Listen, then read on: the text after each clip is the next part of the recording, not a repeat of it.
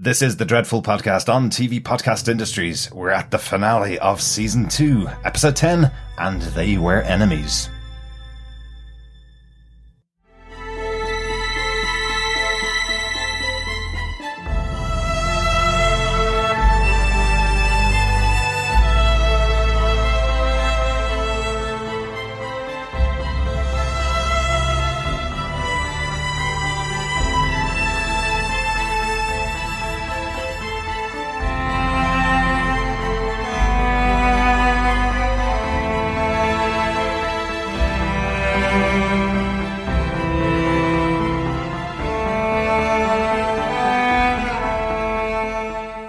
Welcome back to the final episode of Penny Dreadful Season 2. We're talking about Episode 10, And They Were Enemies. I'm one of your hosts, Derek.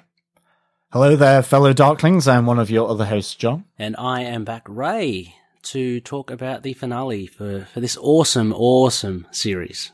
Excellent. Yes, I'm conscious that some of our listeners are listening to these episodes back to back, so they know exactly who we are. But just in case you mix up some of our voices, I know it doesn't sound very similar to Ray or John, but just good to have our names out there at the beginning of the episode anyway. I think we're going to jump straight into this one because it always feels like a bit of a milestone when you get to the end of a show, a finale of a season, especially with a show written by one person like John Logan writing every episode of the show. It feels like you're getting to the end of his vision, the final chapter in this story, in this book. So it feels like a big milestone when we get to the end here. Once again, this episode is directed by Brian Kirk. As I mentioned before, he's directed 4 episodes of the show. So combining the two of them to close off this series is a good way to end it, I think. Oh, definitely. This was a really good finale with that whole the whole action around Madame Carly's house. Mm-hmm. Well, John, do you want to tell us what they gave us with the summary for the final episode of Season 2 of Penny Dreadful? Sure. At Madame Carly's house, it's left to Vanessa to fight her and her master. So Malcolm and Victor Frankenstein are immobilized by hallucinations where those they have wronged torment them. Ethan, for his part, is still under the effect of the full moon, and elsewhere, John Clare learns the new rules now that he has been imprisoned in the cellar at Putney's Wax Museum. Dorian and Lily are prepared to take on the world. They certainly are. Yes, they are. Absolutely. Lots of stuff happened in this finale episode. The way we've been talking about these episodes, because it's a rewatch podcast, we've been picking out one point that we wanted to talk about each episode. I found this really difficult because there's one big thing that's happening in the center of the episode, but loads of other stuff going on around all of the characters and closing out their season 2 of the show. I think I had a question when we were going through season 1 of the show as to when it got renewed and when people were waiting. It actually got renewed 4 episodes into season 1 that there was going to be a season 2. So they did lay out some groundwork in season 1 for the second season. This feels more like an ending at the end of season 2. It feels like an ending for the characters where you may never see them again. Now, I think, again, they knew there was going to be a season 3 by the time it all had aired, but it does feel like they're closing it off to say goodbye to everybody. So it does feel like much more filmic in some ways. It feels much more like the end credits roll and you may not see them again for 3 or 4 years for the next season to come out. So difficult to pick a big moment, but each of us has. Ray, do you want to kick us off with your big moment? Because I think you got the major moment from the episode. Yeah, I took it. I just want to say, like, Eva Green, Vanessa, she can look so beautiful, but she can also look very scary. And absolutely. I loved this scene where she basically has a conversation with Lucifer, the devil, through the doll, and it's more of a negotiation and I guess a temptation from the devil, to Vanessa to claim her soul. What I found impactful for this was that she rejects the devil, and what she says when she does it, again, it just harks back to my, initial impressions of her being this powerhouse and something that's beyond all these other great powers. So basically, the devil is trying to claim a soul, and it comes down to a kiss, and all you have to do is kiss the doll, and everything's, hunky dory. I get what I want, and you get a life. She actually sees a life with Ethan, these possibilities, all these temptations, and she rejects it. And she says something like, I reject you. What makes you think that I want a normal life in the first place? You know, this is who I am. Mm-hmm. And I think that just resonated a lot. It kind of shows the amount of thought that she's put into it and the depths of where she thinks she is with this. Basically, she can't go back, and she's just damned anyway. I love this turn of fate, and she just stands up to this, to the devil, and she breaks him literally, the face. Yeah. Absolutely, right through the face with the scorpion. Absolutely. The scorpion's pouring out from the inside as well. It's so interesting. And, you know, the layering of this show from John Logan, right back from the possession back in episode 8 of season 1, this comes back up again from Vanessa, where she says, "It's my soul. You can't take it unless I give it willingly. You have to take it from me, but it's mine, and that will always be mine. No matter what you say to me, I will not make the choice to transfer this over." It's something that's echoed right the way back to then. And also that she has changed quite significantly throughout this series. We've seen the build-up of knowledge within the magic arts that she used, the dark arts that she's used, the murder that she's done, where Ethan spurned her and effectively said, "You can never come back from this. This is all playing into where she is." You know, as she says, she couldn't possibly go and be a housewife at home sitting with the 2 kids and Ethan. That's not where her life is destined to go now. She's taken a different path already. So, it's fantastic. And wow, that Verbus Diablo, screaming match between the two of them. It's coming so guttural from inside Eva Green. It really does feel like the devil's speaking through her at moments. That she's just does a fantastic job. Such a powerful scene of the two of them screaming at each other, which is both played by Eva Green, of course, where she plays the devil and devil through the ventriloquist doll. I'm presuming if a ventriloquist doll asked you to kiss it, John, and you would get your wildest dreams, you would also reject that too. Yeah, I think so. I mean, let's just say, you know, this thing talks, okay? That was freaky enough for me, let alone where I just wondered whether this wooden tongue was going to come out of the doll, as they're kind of leaning in, for the kiss, before they have the Verbus Diablo off, I suppose. I thought the doll it's just so well done. Again, some of the extras from the Blu-ray shows how they made this, where they actually did a full scale mold of Vanessa, or of Eva Green, I should say, and then just scaled it down within proportion to this doll, and that's why it looks so absolutely like her. And I think that's what makes it so freaky. But I love the fact that it talks whilst also hating that at the same time. And, you know, it refers to Vanessa as Amonette here. And, you know, makes the point that the moment you spoke the Verbus Diablo, you extended your powers to kill. And I think sort of just, it makes sense with Mr. Roper, I suppose, from the previous episode, as well, why she was able to maybe change in that way. But then that contrast with the fact that Lucifer here is really banking on what he describes as an old dream, that dream is for her to be normal, and hence going to that very bright and white temptation of Lucifer to be married with Ethan with kids, and I suppose talk endlessly about hippopotamuses and stuff like that. That sounded really like you said Lucifer was going to get married to Ethan with kids. You mean Vanessa's Vanessa, yeah, exactly. Temptation to Vanessa. I'm sure Lucifer's tempted by Ethan, as we all are, to be honest. But yes, and then just that kind of reverse, because like Lucifer makes the point, you know, you have to take it willingly. He feels that this temptation is the one that she isn't going to be able to resist. You know, he's not going to crawl around on his hands and knees begging for loyalty. It has to be given willingly. And then he gets effectively that knockback, as you say, Ray. She goes, "I know who I am," and this idea that she doesn't want to be normal.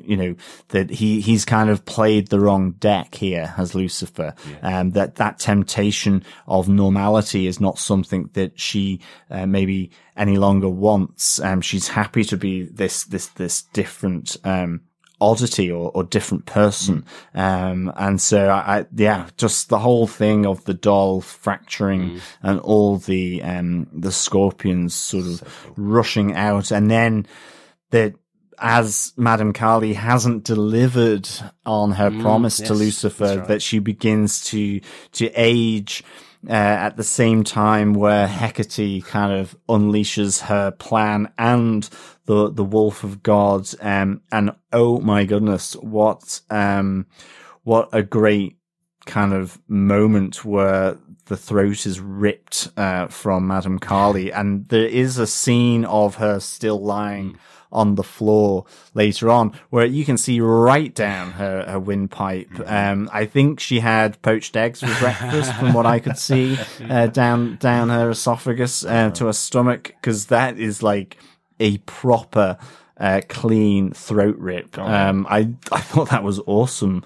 The kind of constructed, and of course that breaks the spell for Victor and Malcolm at the same time, which is beneficial for them, I suppose. Absolutely. Yeah, when Ethan comes in and slices her throat, it doesn't seem that bad to begin with. But then, as you say, John, you get that glorious shot at the end where she's just lying there and she's fully decapitated. And yeah, full credit to the props and special effects department, or the makeup or whoever does it. It's, really detailed. But I love it. It really is, isn't it? Yeah, it's like most of her throat is gone. Yeah. It's, you really see down. I was like, Absolutely. And speaking of credit to the people involved in this show, like this scene, a doll talking to your major character as your finale. How bad could this have gone? Like, I mean, how poorly could it have come across on screen, if not in the hands of these very talented people that worked on the show? Because, a doll talking to a person as being embodied by the devil, I think we've had that in other shows. I remember in Buffy, they had the ventriloquist dummy possessed by a demon before. It just doesn't come across as terrifying as this. I think just the creation of the doll of Vanessa in itself being as creepy as it is a great touch, but it must be in the performance of Eva Green, and the writing of the episode and the filming of this particular scene as how terrifying it comes across, because it's so good as a finale. I think it's the construction of it as well. I mean, Buffy didn't show babies being kind of kidnapped, sliced and diced, and then sort of hearts sort of being put in. Like, there's a genuine sort of terror around, not only the practice of the enchantments and the voodoo element to it, but just how these fetishes are created, that has been built up. So in that moment, what's gone into creating this, through the attack on the house, getting the locket of her, having the baby, kidnapped, and effectively, pillaged of, its heart.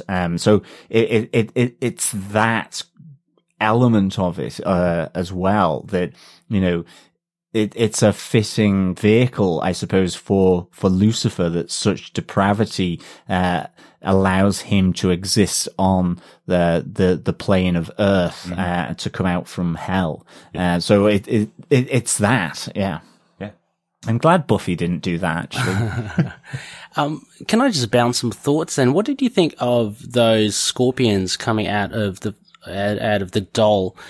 Was that a manifestation of Lucifer, or was that something that was part of Vanessa? Because I was just trying to understand it. Like, as I get the symbolism, obviously, because of Vanessa's little scorpion reference, and but she absorbs one of them. I don't know. Cool. What are your thoughts on just all the spewing of scorpions out of the doll? What did it mean? Yeah, I felt like it is her power. Okay. that's what she effectively placed inside of this doll to destroy it from the inside out, almost. Yeah. That's the spell that she's doing, I think. Yeah. But you're right. It's not 100% clear as to what it is, but I just feel because that's been the manifestation of her protection has always been the scorpion, that it's something coming from her. One of the other things I was also interested in that scene as well, I think you mentioned it, John, that she's referred to as Amunet by Amun-Ra, by this creature. I'm trying to work out in my head, does that mean that she is the reincarnation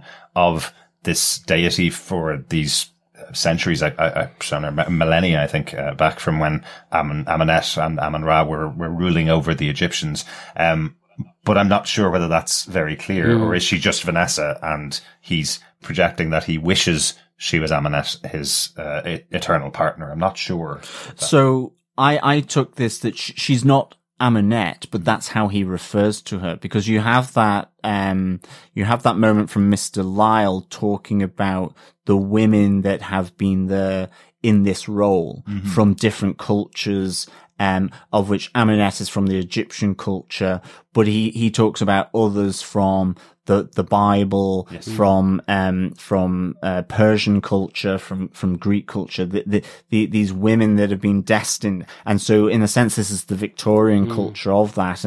And what Lucifer is recognizing is that Vanessa is able to contain and in effect control evil here. So it's someone that represents Amunet is what he's attracted to, not necessarily that Amunet is passing. No, exactly. Woman as the women die. Okay. So that each culture and at each moment in time, there is this type of person and they are spoken about. And so in this modern world, it's Vanessa, I suppose, that has been chosen. And I think to your point, Ray, the scorpions coming out of the doll is in effect her, whatever enchantment or whatever words from the Verbus Diablo is a manifestation in breaking Lucifer's power here, in this world of men and women.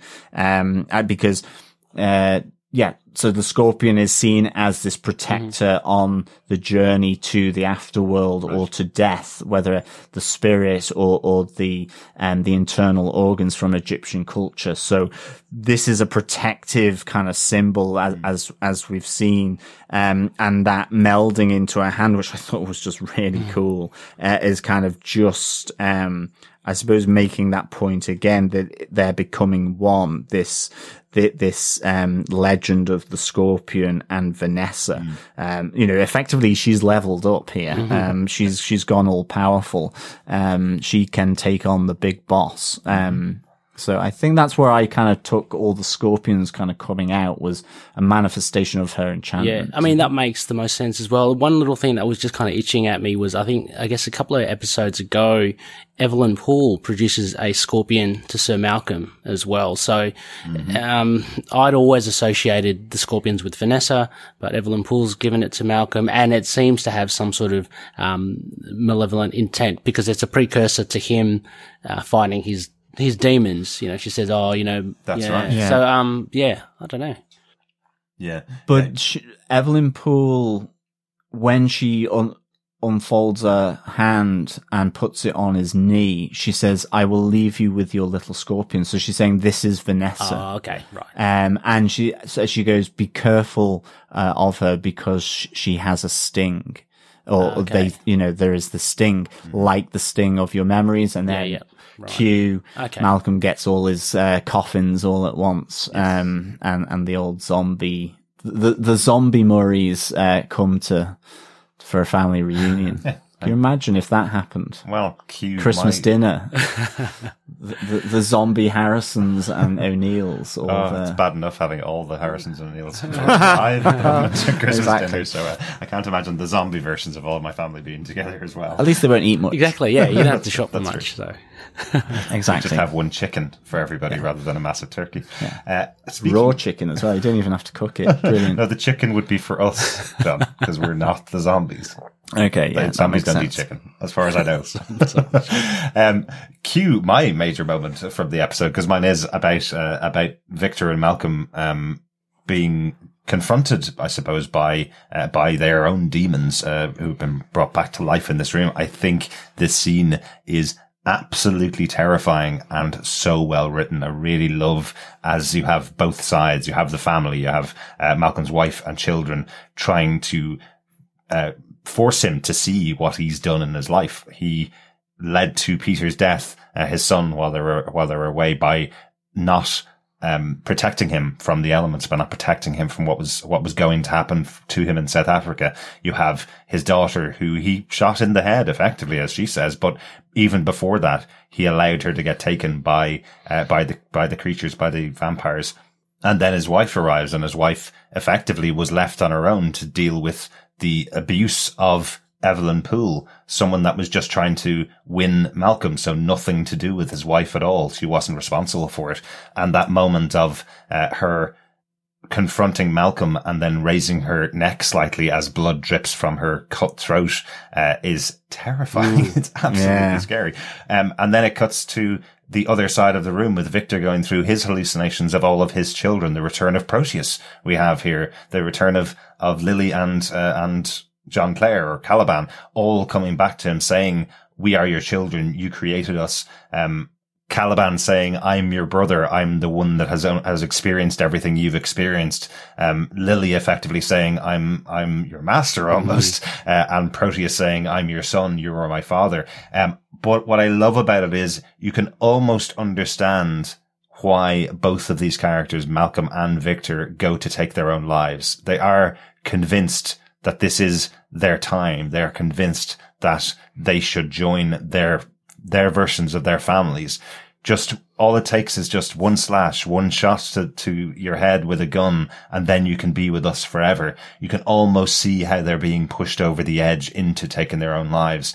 And it does, I think, lead to the later scenes with Victor going to visit Lily and trying to reconnect with her. And then when he's shunned, our final scene with Victor is then him shooting up morphine into his fingers.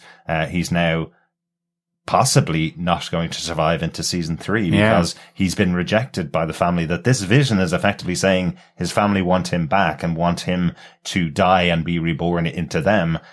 And while he tries to reconnect with them, they reject him again. So it seems like he's lost everything by the end of this series. So overall, that whole section between Victor and Malcolm being approached by those family connections and effectively going to suicide, I think is just a really interesting way to close out their stories for this season. It's scary and creepy and so well done. Definitely. And great to see Proteus back, because he was a great character in those 2 episodes. Yeah, I was really pleased they brought Proteus back into that mix, into that torment for Victor. Because I feel that's almost maybe the one that might torment him the most, given he seemed to have positive feelings towards them as opposed to like running as far away as he could from his first creation to begin with. And I suppose his sense of jealousy now with Lily and Dorian. But I love that he says to the creature, "It's you that killed him. I didn't kill him." And Caliban goes, "Well, you made me and I killed him. So you did kill him." Basically. So it's still back on you, Victor. You're still the one that did all this. You know? Yeah, absolutely. I think what I really like about these scenes is just that duality, the reflection of Victor into Malcolm and Malcolm into Victor, because there's been a lot of those father-son conversations between these two. And so for then these two to be experiencing this horror show of their past coming to haunt them, and you get that sort of reflection of, of Malcolm's family saying, one last great adventure into the unknown to join the great explorers so that he can be at peace. And you have Lily, Proteus and Caliban saying, "One last experiment, father, to join the poets," which I think, again, to be at peace. It's really good. I love how, how will they atone? And both of them are this, how is Malcolm going to atone? How is Victor going to atone? And I do love Gladys, saying the final tombstone on the hill to Sir Malcolm. I loved this actress playing Yeah, Gladys, because again, just a small role, but I think she really brings this sense of just abandonment from Malcolm, and how she played, in previous episodes, being harrowed by Evelyn Poole with the brain acupuncture in her fetish doll. Yeah. I think she's been really good, and I think the delivery of that line by her was just really really good. Yeah, I mean the parallels, as you say, John, there between Sir Malcolm and Victor, essentially with family, and Victor's children, and Lily can argue the fact that she's a bit more than that, or John Clare says, "I'm your brother." So there is that responsibility that both Victor and Sir Malcolm have on their family. I love that parallel as well. Seeing Proteus, as you mentioned, do you guys get that feeling as well? I love it when you're so drawn into a scene, right? And these characters are apparitions, right? They're hallucinations, and you kind of think, okay, this is just Sir Malcolm and Victor in this scene, and these are just apparitions. But in reality, these actors are actually acting in this episode as well. It's a weird thought. I don't know if you ever get that kind of thought. It's like, yeah, you're absolutely right. Like they're acting different versions of themselves. They're acting Victor's version of what he would think they're like. So it's also a different version of what Billie Piper has been playing in Lily for the last 2 seasons. It's a different version of what Rory Kinnear has been playing the creature as, because now he's playing the creature as how Victor sees him in his mind. You're absolutely right. And same thing with Malcolm's family. The actors playing his family are playing the fears up from what Malcolm would be seeing if they had the opportunity to speak again. So I love these scenes, and it is fascinating to see how they perceive their failures, I suppose, because that's their big issue. Those two characters is they failed everybody around them, and that's and seeing them tear their brains apart, I suppose, is how scary this scene plays out. Yeah, really, really good. And it's also that great temptation from Lucifer, the devil, as well, with this driving them to suicide, and that's the intent, obviously, but kind of sugarcoating it with the idea of, join us. You can, trying to fool Sir Malcolm and Victor. And I love this way that it's not like it's never been done before, but I just love the way that the tactics of Lucifer and the devil is a lot more kind of underhanded, rather than just your brute force of it's just an evil being that, say, maybe in season 1 is just about the physicality and the attacking and just the terror. This devil is a lot more conniving and is trying all these things, and he does it with Vanessa as well. Yeah, absolutely. Yeah. I completely agree. I think it is just really well done. And as you said there, Ray,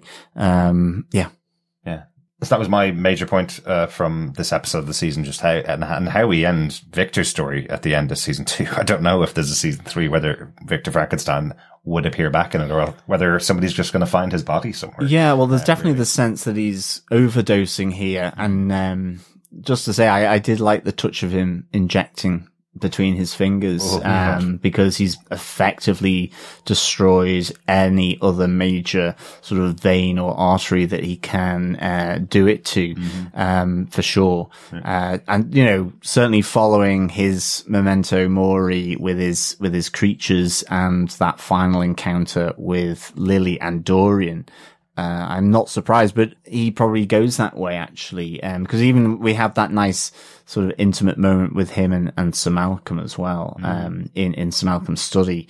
But I'm hoping that he it's not fatal, that he just wakes up with a new spur to probably create another one. You know what he's like. He's a bit obsessive.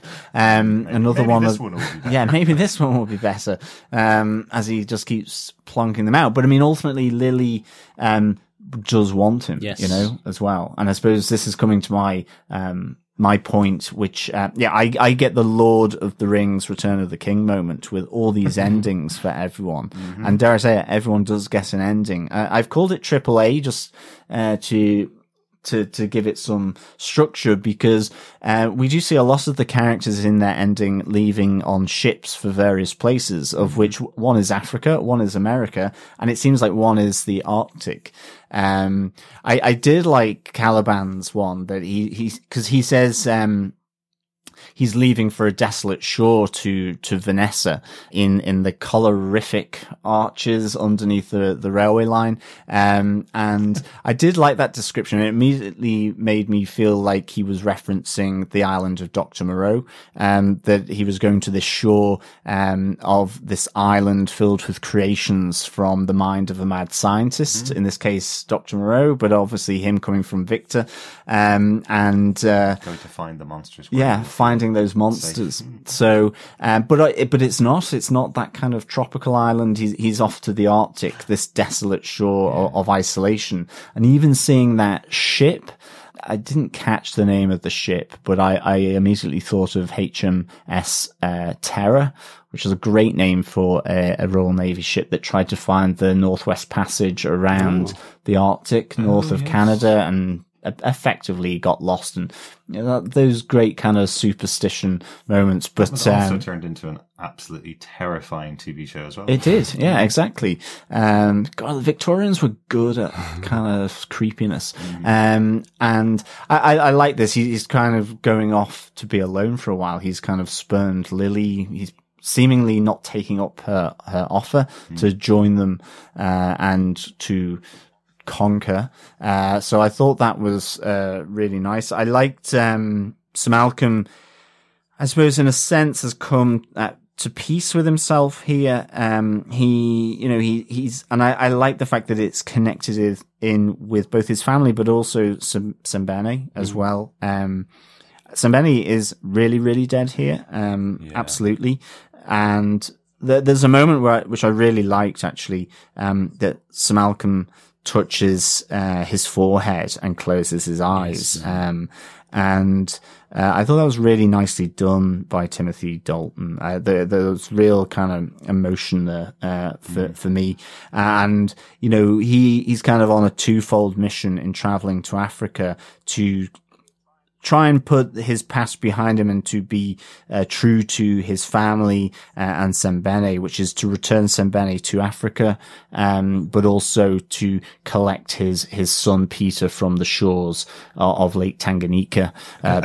He's talked about that mission a few times. He wanted to bring Ethan along with him, and everybody was saying it was just a fancy. He wasn't going to do it at all. So it does feel like he's now about to accomplish that mission, about to go to South Africa and collect the body of his son. But is there anybody that Sir Malcolm is even tangentially connected to that's still alive? Like, even, obviously Evelyn has lost her head in this episode. Vanessa is the only as well. Vanessa's the only one, and she's turned to darkness effectively. She says, she's kind of saying in this episode she's rejecting the devil because she's now more powerful than that, effectively. So, I don't really want to be friends with Malcolm anymore. Well, yeah, I mean, for sure. I think, it's only Vanessa, and I suppose for Vanessa's ending, she's really left at Sir Malcolm's home here. I do like she says, I've ran from the darkness for so long only to find more darkness. And it seemingly that beautiful normal life of her and Ethan there's no hope for, at least, for Vanessa. And, in terms of their story, they truly are kind of cleaved away from one another here. Cause Ethan is on a boat, destined for North America, or America, to keep the A theme going. And I really like this, that he hands himself in ultimately to the police. He confesses his crime to Inspector Rusk. He believes he's going to have the quick retribution of the rope, and not the long drawn out guilt. I think that Inspector Rusk talked about previously.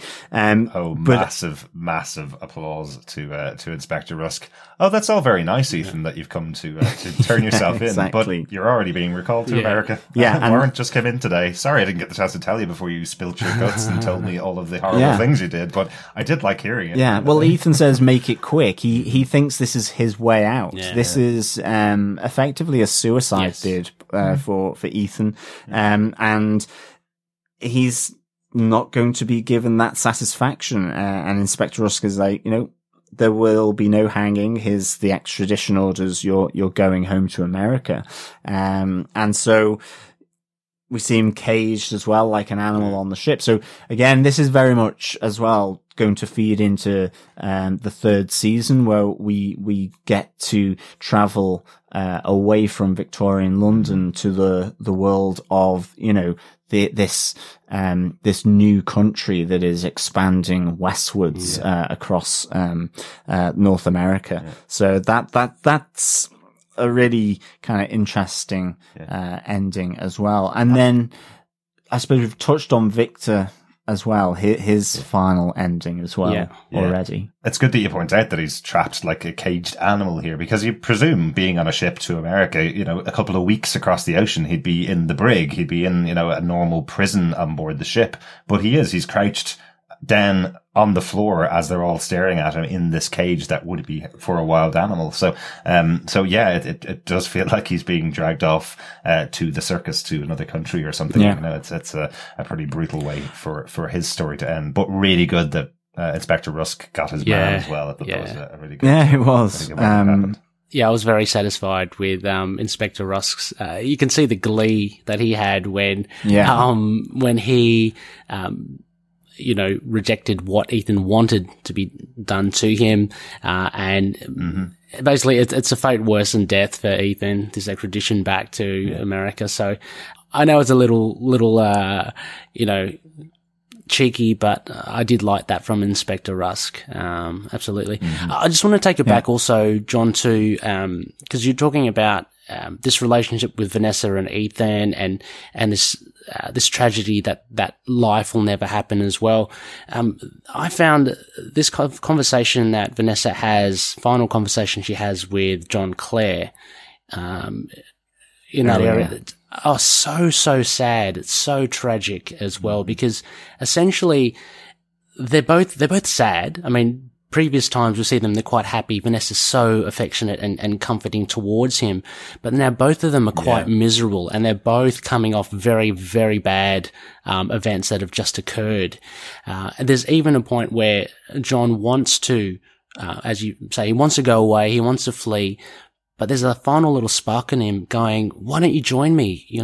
Because he can recognize this kindred spirit, in Vanessa. Unfortunately, she rejects that as well, because she's got her own things going on. And I find it just so tragic, because these two beings are they play off each other so well, and they work so well together. But they can't have a relationship together. I just find it was a very emotional, very well done scene. And I think the basis of why they probably tried to get Vanessa and John, with dialogue, in the season 3 for the season to come, because they just act so well together. Brilliant actors, both of them. Yeah, they're really good. I mean, that's the thing. Yeah, it's where I suppose we also get that insight from Vanessa, where she says, I've lost God, I've lost my immortal self. It's that, I do feel like in some respects, when we leave Vanessa, after John Clare, it's like she's almost taking on a, Professor Van Helsing role. It's that she has taken on evil, but it's almost to turn it back on itself. It's like she is this vampire hunter, but more than that, it's just for evil. I think maybe it is the idea that she knows that there is one more to deal with, which is the brother cast out onto Earth. But, although I thought it was quite evocative that her final moment in the episode ties back to the first episode of season 1, where we saw her praying at the crucifix at the beginning of season 1, and now she's taking it down off the wall and throwing it in the fire. Yeah. She's effectively cutting ties with her old self, cutting ties with God.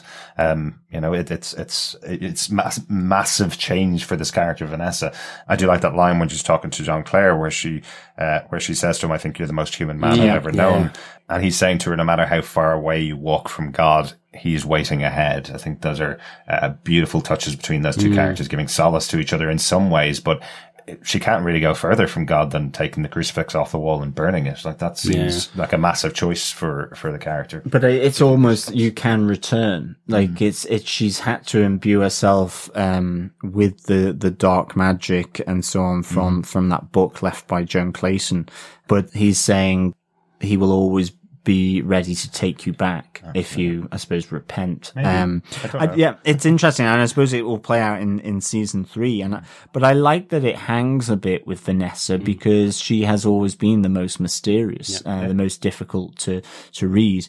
I even like that Mr. Lyle gets a little moment with Victor as well. Just again, it's Lord of the Rings, Return of the King endings here. We've got to go through literally everyone. Fellowship is broken. Yes. Dare I say it? They go into the West as well. But there we go. And he gets that moment where it's almost like, well, we're the two kind of most normal, if they can be described as that. But, that offer of friendship between the two, that Mr. Lyle says, you can always come to me as a friend, to Victor. To Victor in that moment. I like that it was underlined, because we did mention before about, Mr. Lyle hiding his Jewish practices in the basement when he was preparing for the attack from the Nightcomers. And I do like that it's called out in this episode that Mr. Lyle needs to protect that he is Jewish, within society in Victorian era, because it was something that would have been held against him. And I like that he has that connection with Victor to say, just please keep this secret, because I can't have this known about me. Because we weren't sure whether we were just reading the scene right the last time it happened, whether it was just part of the ritual that he was doing, that he needs to be away from people, or whether he was keeping this other secret about himself. So I just thought it was important to underline it in case we were getting it wrong last time. So we weren't. That's good. Yeah. And even with Dorian and Lily, they are, I suppose, bloody dancing again. That hallway or that ballroom has seen a lot of blood, but I love the fact here, and part of the reason why Victor does try and maybe kill himself is that this encounter where, he goes to kill Lily and Dorian with a bullet for each of them. But they are the immortals, and they just stand there and kind of look at him and, almost pretend that he's not there. They're discussing him whilst ignoring him about whether they should finish him off now or leave it till later, or it's the foot and the ant, do you crush it? I suppose. And that's the kind of feeling that you get here, with them. I love the fact that she keeps him. She doesn't kill him now because it will be of use in creating, I suppose, her army of the dead, or of the reborn.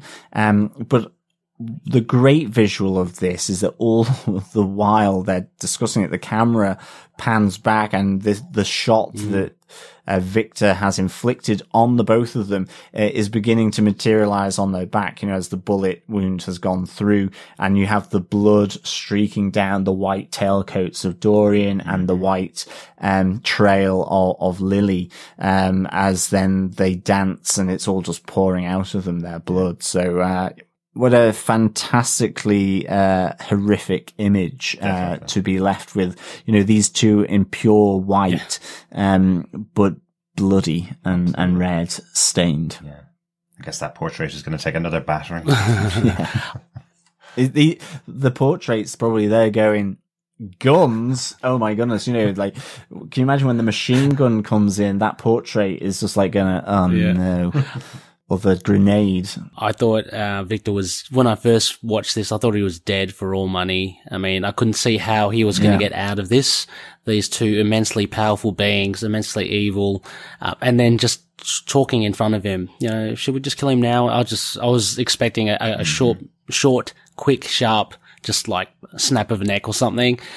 So kind of glad that he did, survive it, but I mean, poor Victor, he's at the total pits. I mean, and now he's, at the whim of Lily, expected to make an army of immortals, and, he's been spurned by her. I'm assuming one and only chance at love has been utterly demolished, So yeah, you got to feel for Victor, but it was a very cool scene. And yeah, visually, John, the blood and the white, was just really, and it's the first time we've actually seen, I guess, Dorian in his immortal state. I mean, he's had his ear bitten off. He's, talked about stuff that's happened to him, but it's the first time we actually see physically him being shot and him just standing up and not really worried at all.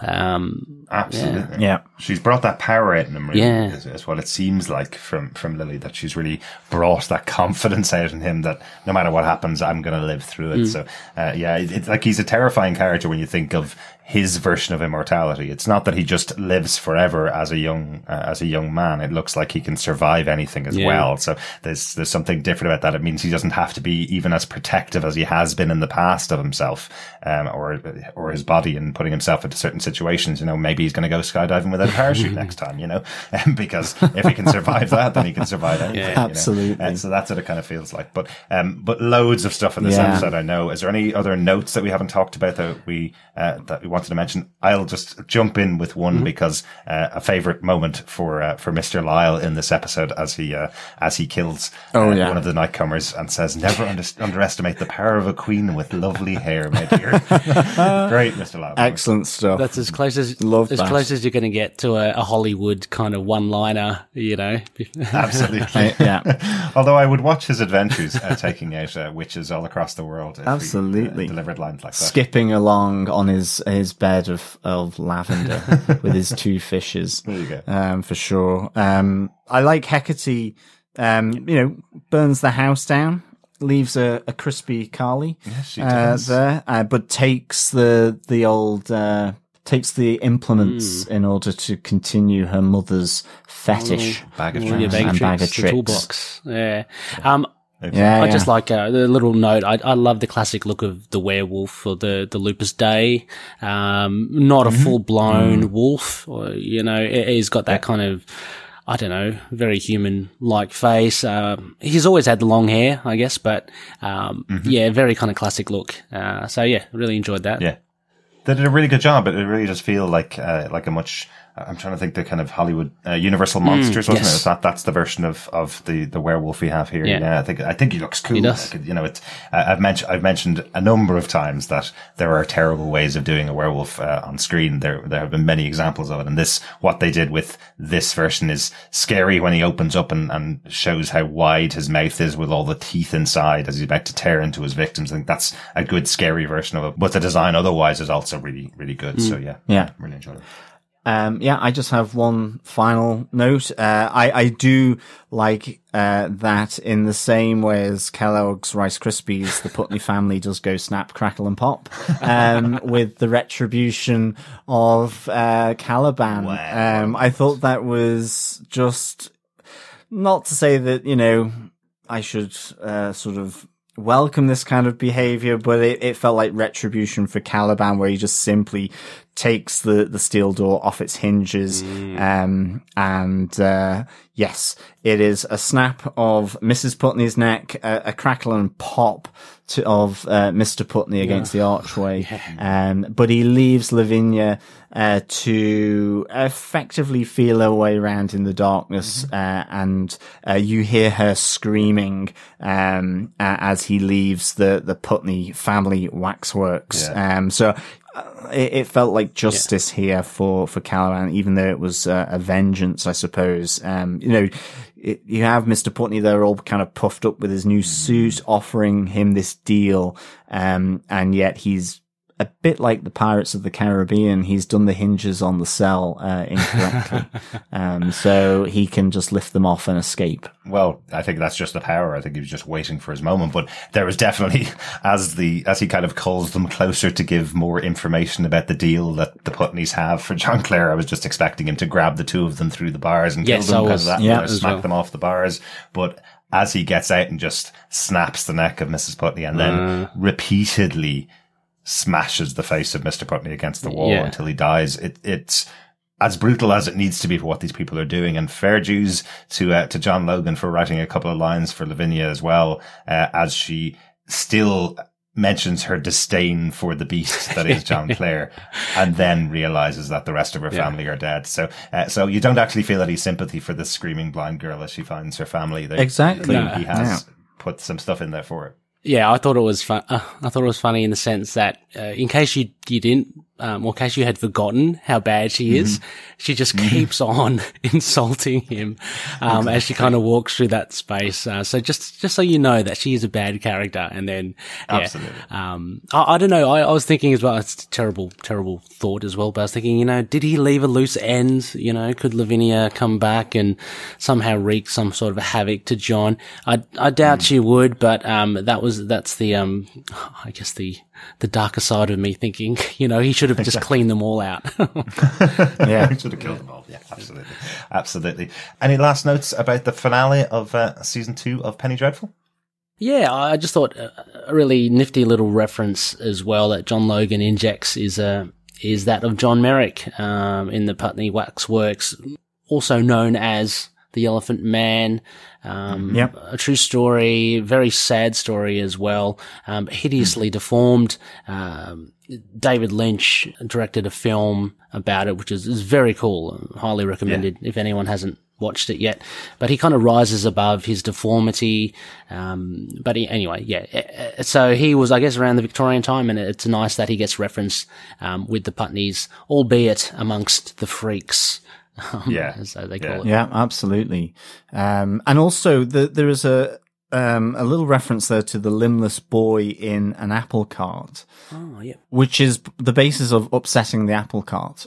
That, whilst it's an economic thing, it was that, certain traders, we still have traders in Dublin that use actually prams to sell fruit and veg that go around the fruit market, and that the carts would be these kind of things. And for a lot of the disformity, obviously no medical care, that you would have their deformed sort of children on the apple cart to move them round, and they would lose trade and business to those apple carts that were just literally an apple cart and not an apple cart, and effectively a wheelchair as well. It's just fascinating where these phrases come from. I would never have thought that's where a phrase like that came from. Yeah. So, and that was the prevalence of disformity in London in the Victorian period, before proper kind of universal healthcare or whatever.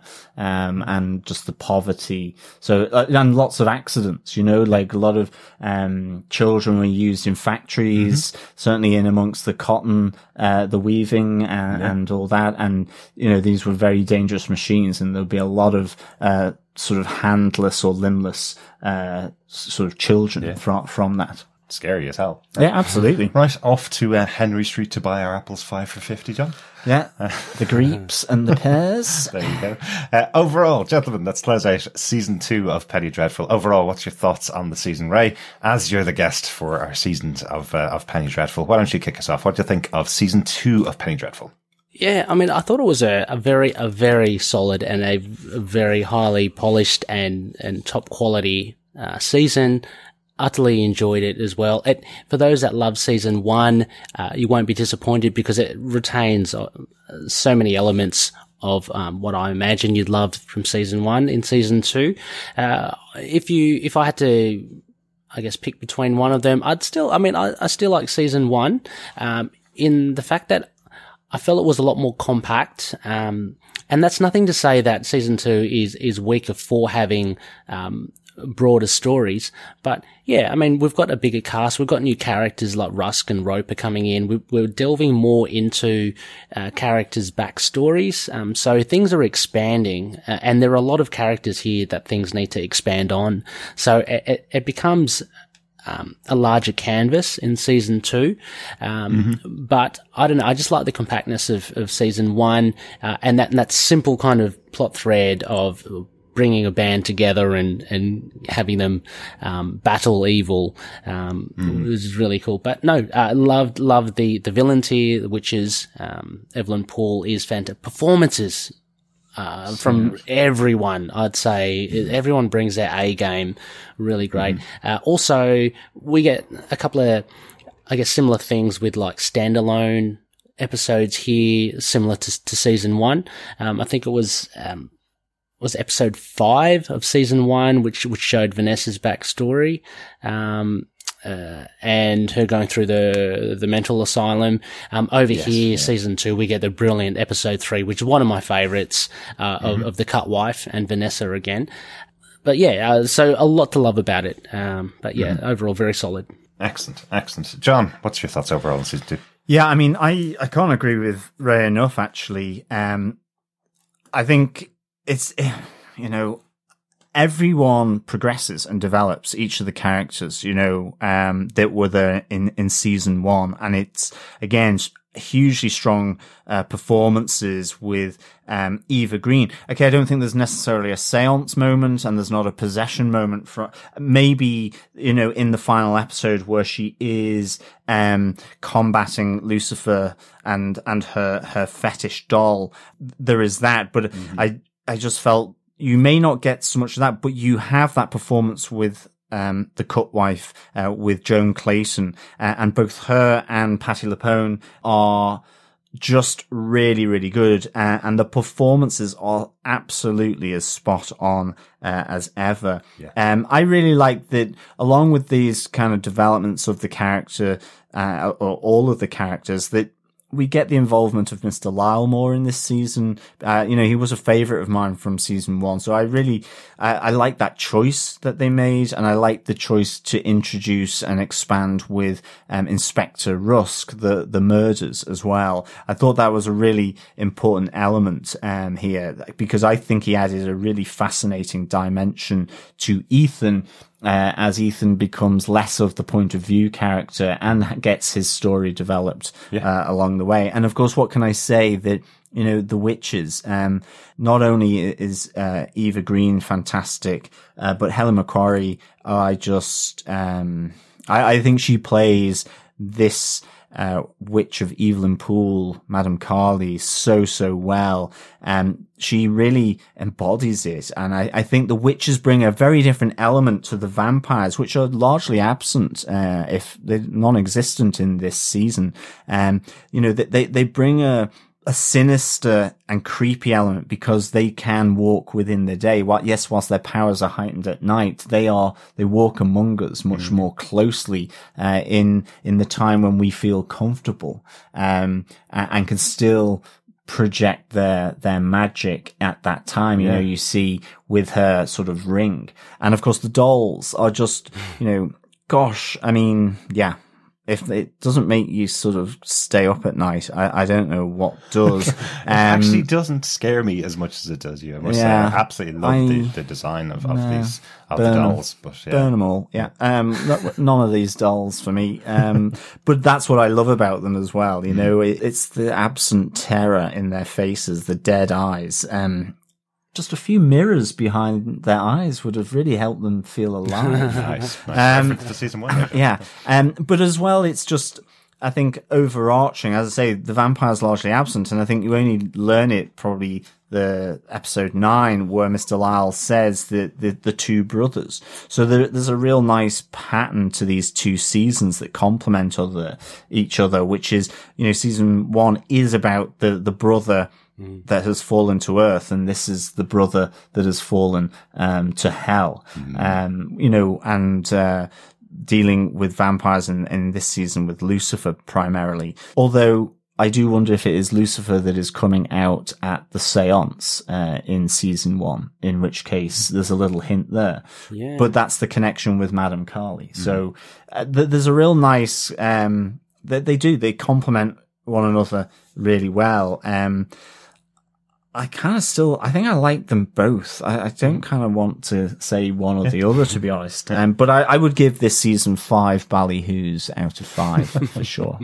I could be snippy and say 4.5. I think I do prefer season 1 marginally. But I think in reality, I can't really put much between them. I think it's as solid as before, and as exciting and as fascinating and as interesting and as scary as hell. So, I like that. But dolls can go F off, to be honest. Nice, John. Nice. Overall, my thoughts, I'm going to keep it short, really, because you guys have said everything I was going to say, really. It's an excellent second season, but I think that absolutely all lands at the feet of John Logan. What he was creating here with his story plays out so well in this second season, and he's created something for each of his characters that's made them all feel important to the story. We didn't really talk about, or you guys didn't really talk about Lily's story within what you were summing up the season, but I think what she goes through throughout the season, given that she was kind of comedy girl in season 1 who was just having terribly bad things happen to her, in this season she becomes a terrifying threat for everybody in the future. Effectively, she's committed herself to being the immortal that wants to rule the world side by side with Dorian. That's a huge arc for that character that wasn't really given a massive arc in season 1. So everybody has something to do within this season. And I think that's a testament to the writing of John Logan, and knowing his actors as well as he does now in the second season. He knows how much he can give to each of them to do. And I think everybody ups their game for the second season. Everybody involved. It's just such a good job. I'm excited to see season 3. I can't remember much of it. Unfortunately, it's been a long time since I've seen it. So I'm excited to come back to it when we get to season 3, looking at how that style is taken into the next season, because that's probably going to inform more about how we discuss Penny Dreadful City of Angels than any of the other show. This episode ends with "So we all walk alone now." Each of our major characters is now off on their own mission and all separated from each other. So I'm expecting that's how we're going to feel about the next season, and similarly how we're going to feel about City of Angels when it comes with brand new characters taking on a brand new storyline. So that's where I feel we are. We've ended a massive storyline of these 2 seasons, and now everybody has something new to do when we get into the next season. So very intriguing. Thanks so much, as always, for joining us for our discussions about Penny Dreadful. Make sure you subscribe to the podcast on tvpodcastindustries.com. We're getting really excited about Penny Dreadful City of Angels coming up later on in the year. But if you want to support us, you can support us at patreon.com/tvpodcastindustries. Ray, do you want to let everybody know where they can hear you on your other podcasts? Yeah, sure. If you do like comic books and comic book characters, you can catch me on Into the Night, a Moon Knight podcast. Best place to check that is into the night with a k.libsyn.com. I also do co-host a podcast about Superman.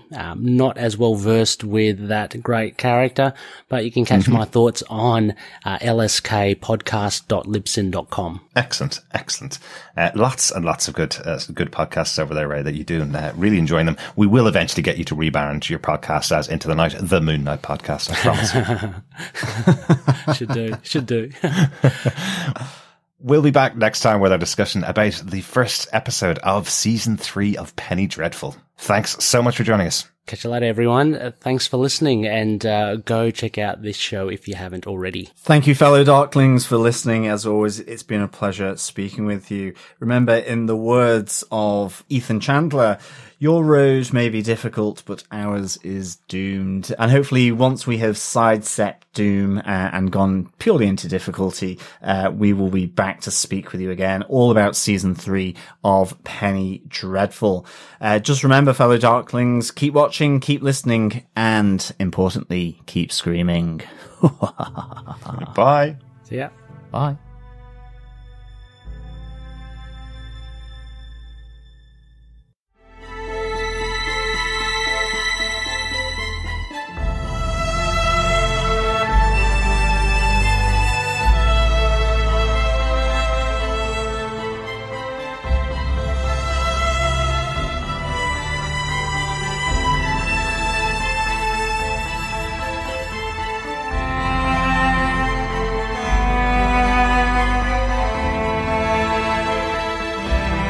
Bye.